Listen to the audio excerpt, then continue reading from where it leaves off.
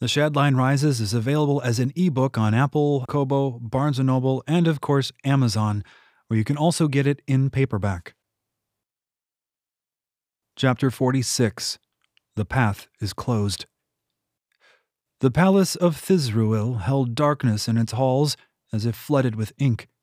It was the same thick lightlessness that had filled the entry to the tomb back on the Kovimest coast. Zirheen had once again chewed up blobs of glowing blue weed, and again a clump was stuck to the point of Old Rusty. The Nosk shades had bled. A lot. But the Shadline blades had absorbed it all. This was not a revelation to Fallow. He knew of that strange property of the magical weapons, but to see it happen, to witness the drinking of the blood, had given him both a new fear and a new respect for his blade. Perhaps he shouldn't refer to it as Old Rusty, he thought. It was, after all, a legendary blade made from a dragon's tooth.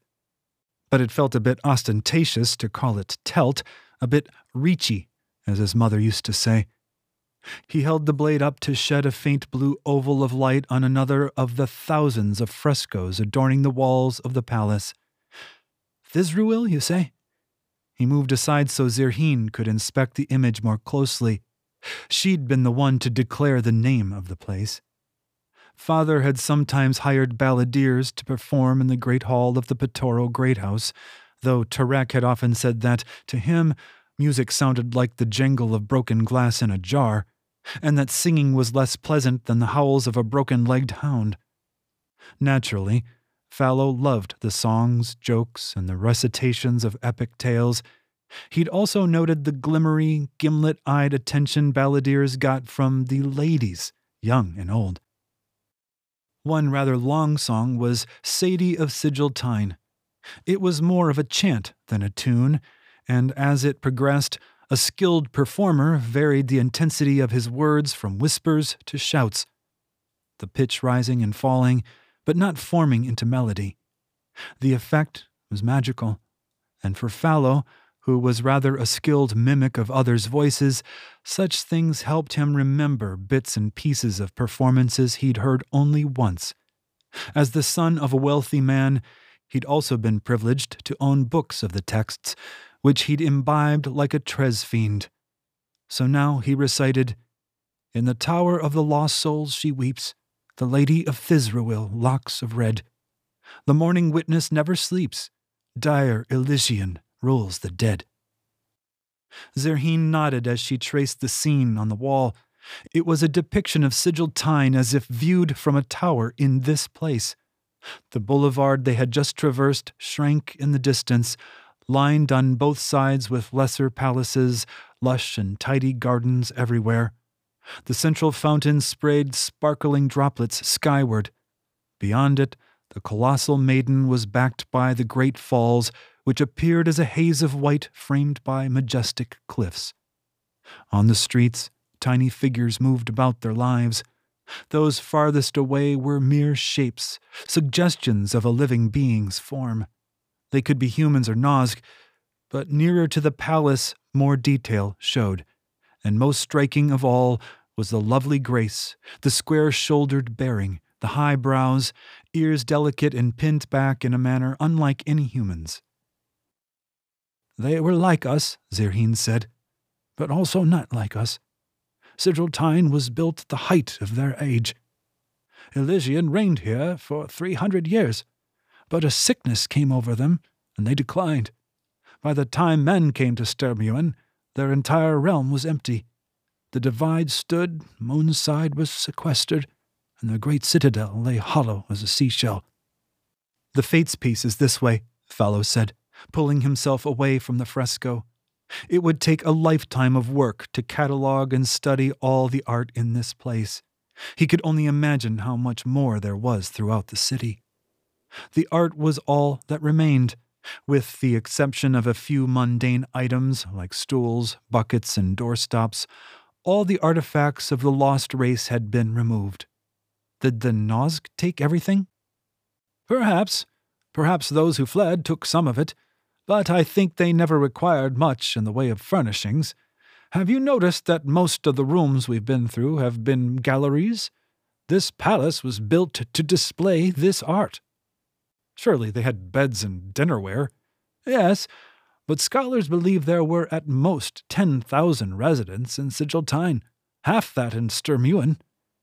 He pressed into the darkness, allowing his instincts to tell him when to turn from a corridor or when to continue. The sense of being watched had gone now.